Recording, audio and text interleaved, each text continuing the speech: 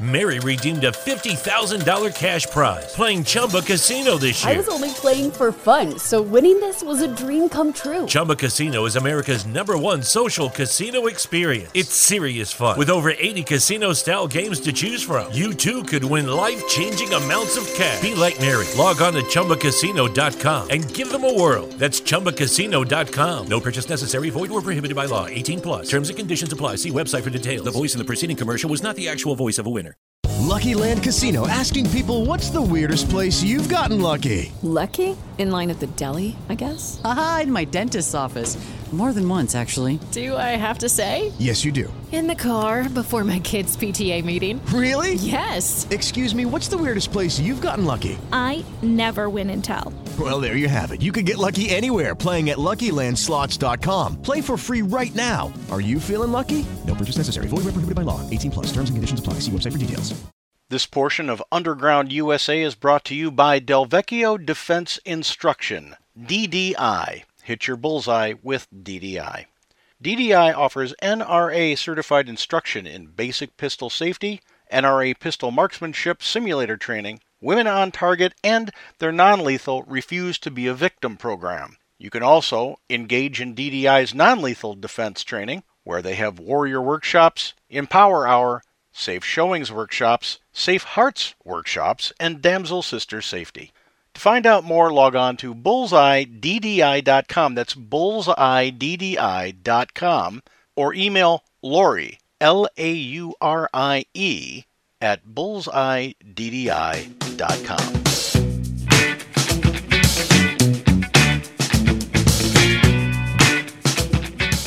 Welcome back to Underground USA. My name is Frank Salvato.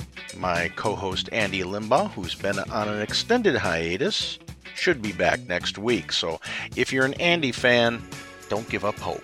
He'll be back. Be sure to check everything we do out at undergroundusa.com. Sign up for the direct mail out. Want to give a shout out to people from around the world who have been logging in and listening in. We've got people in Australia, all across the continent of Europe, and we're starting to make some headway into South America, Brazil and Chile, and we even have some people in Colombia and Ecuador. So thank you very much for listening. We appreciate it. A special shout out to our Aussie fans. We love you down there, by the way. And New Zealand. Don't want to forget about New Zealand.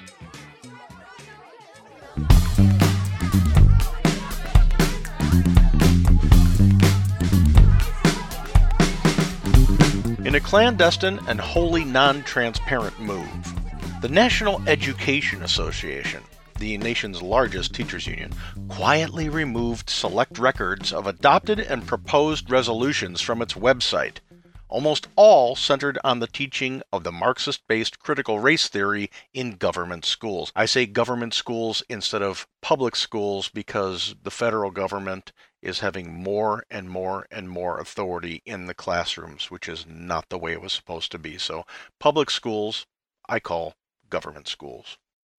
The NEA website had previously displayed several resolutions proposed during its 100th Representative Assembly. Sounds very, very authoritative.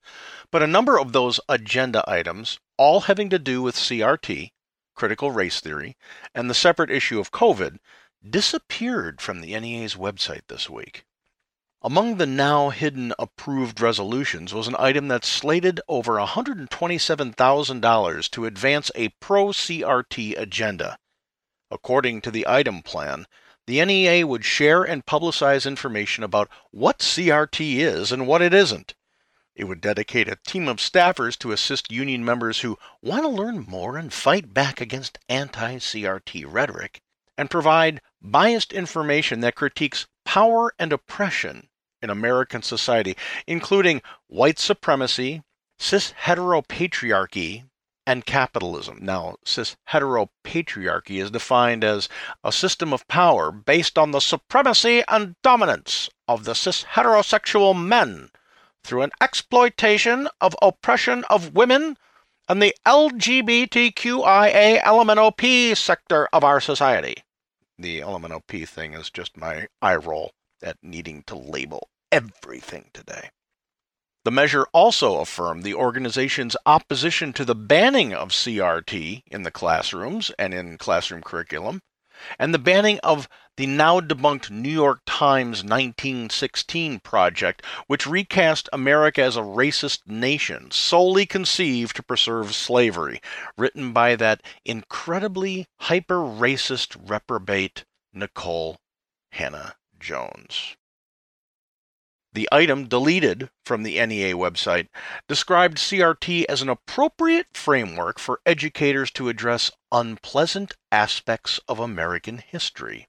Quote, and in my best NPR voice, "The association will further convey that in teaching these topics, it is reasonable and appropriate for curriculum to be informed by academic frameworks for understanding and interpreting the impact of the past on current society, including critical race theory." Another deleted resolution called for the NEA to fund research into organizations that are pushing back against efforts to indoctrinate American children with CRT, allocating $56,000 in their annual budget to the task. That kind of sounds like opposition research to me. As stated in a piece published over at Underground USA titled "Second Teachers Union Embraces Critical Race Theory," informing people that the AFT has also signed on to this, both the AFT and the NEA are overstepping their mission charters to insert their ideological beliefs into the classrooms of America. These obstructive acts should be enough to nullify all teacher contracts in any school district where the unions interfere with curriculum development. All schools across the United States are locally administered. In every jurisdiction, a school board is elected by the people. These school boards have tax levying power and provide the lion's share of school operating costs, including salaries, the state providing revenue to a lesser extent than the federal government, on average, provides less than 10% to the classroom every year. By virtue of schools being administered locally, and by a democratic process that uses a representative structure, the school boards are employees of the citizenry, as are each and every employee of those school boards.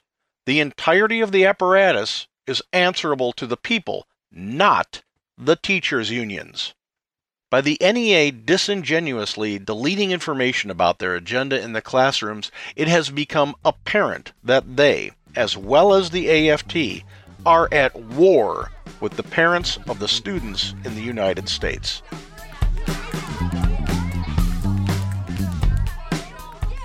This attack on parental and local sovereignty on local school districts by the teachers' unions must be repelled on every field of battle, including in the courts.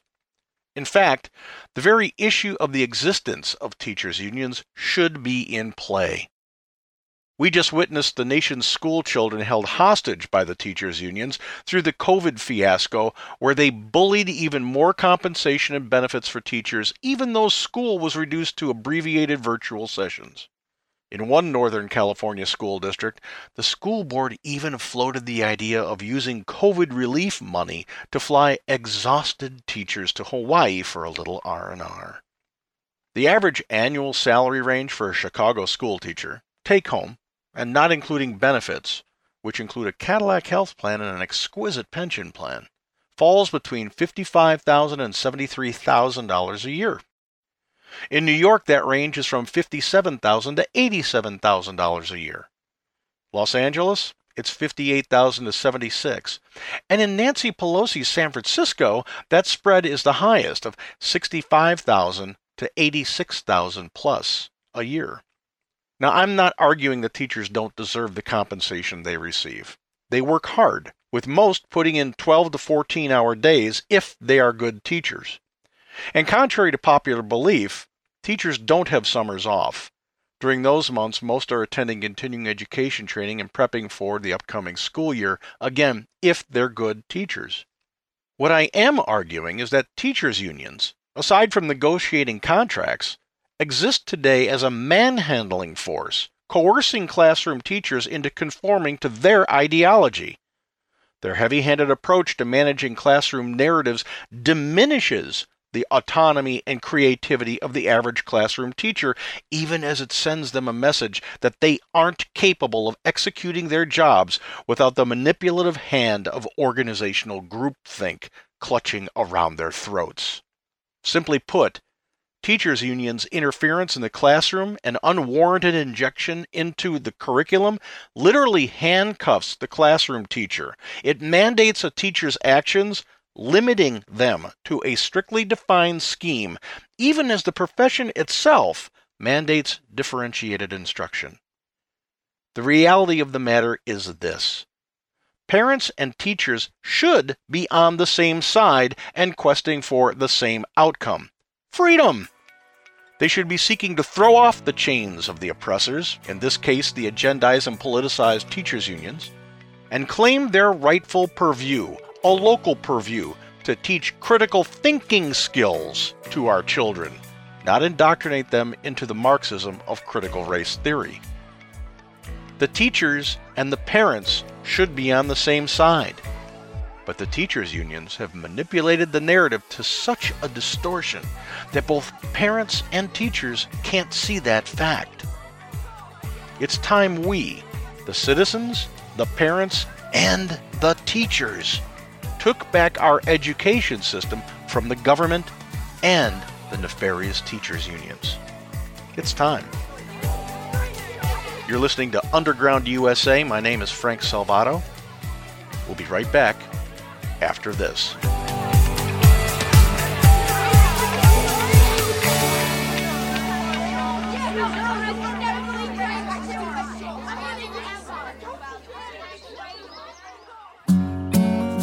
Hi, this is CJ, owner of the Emerald Coast Tea Company. We offer a complete line of handcrafted exotic teas that will change your idea of what tea is all about. Either hot or cold, our teas please. And make no mistake, this ain't your mama's tea.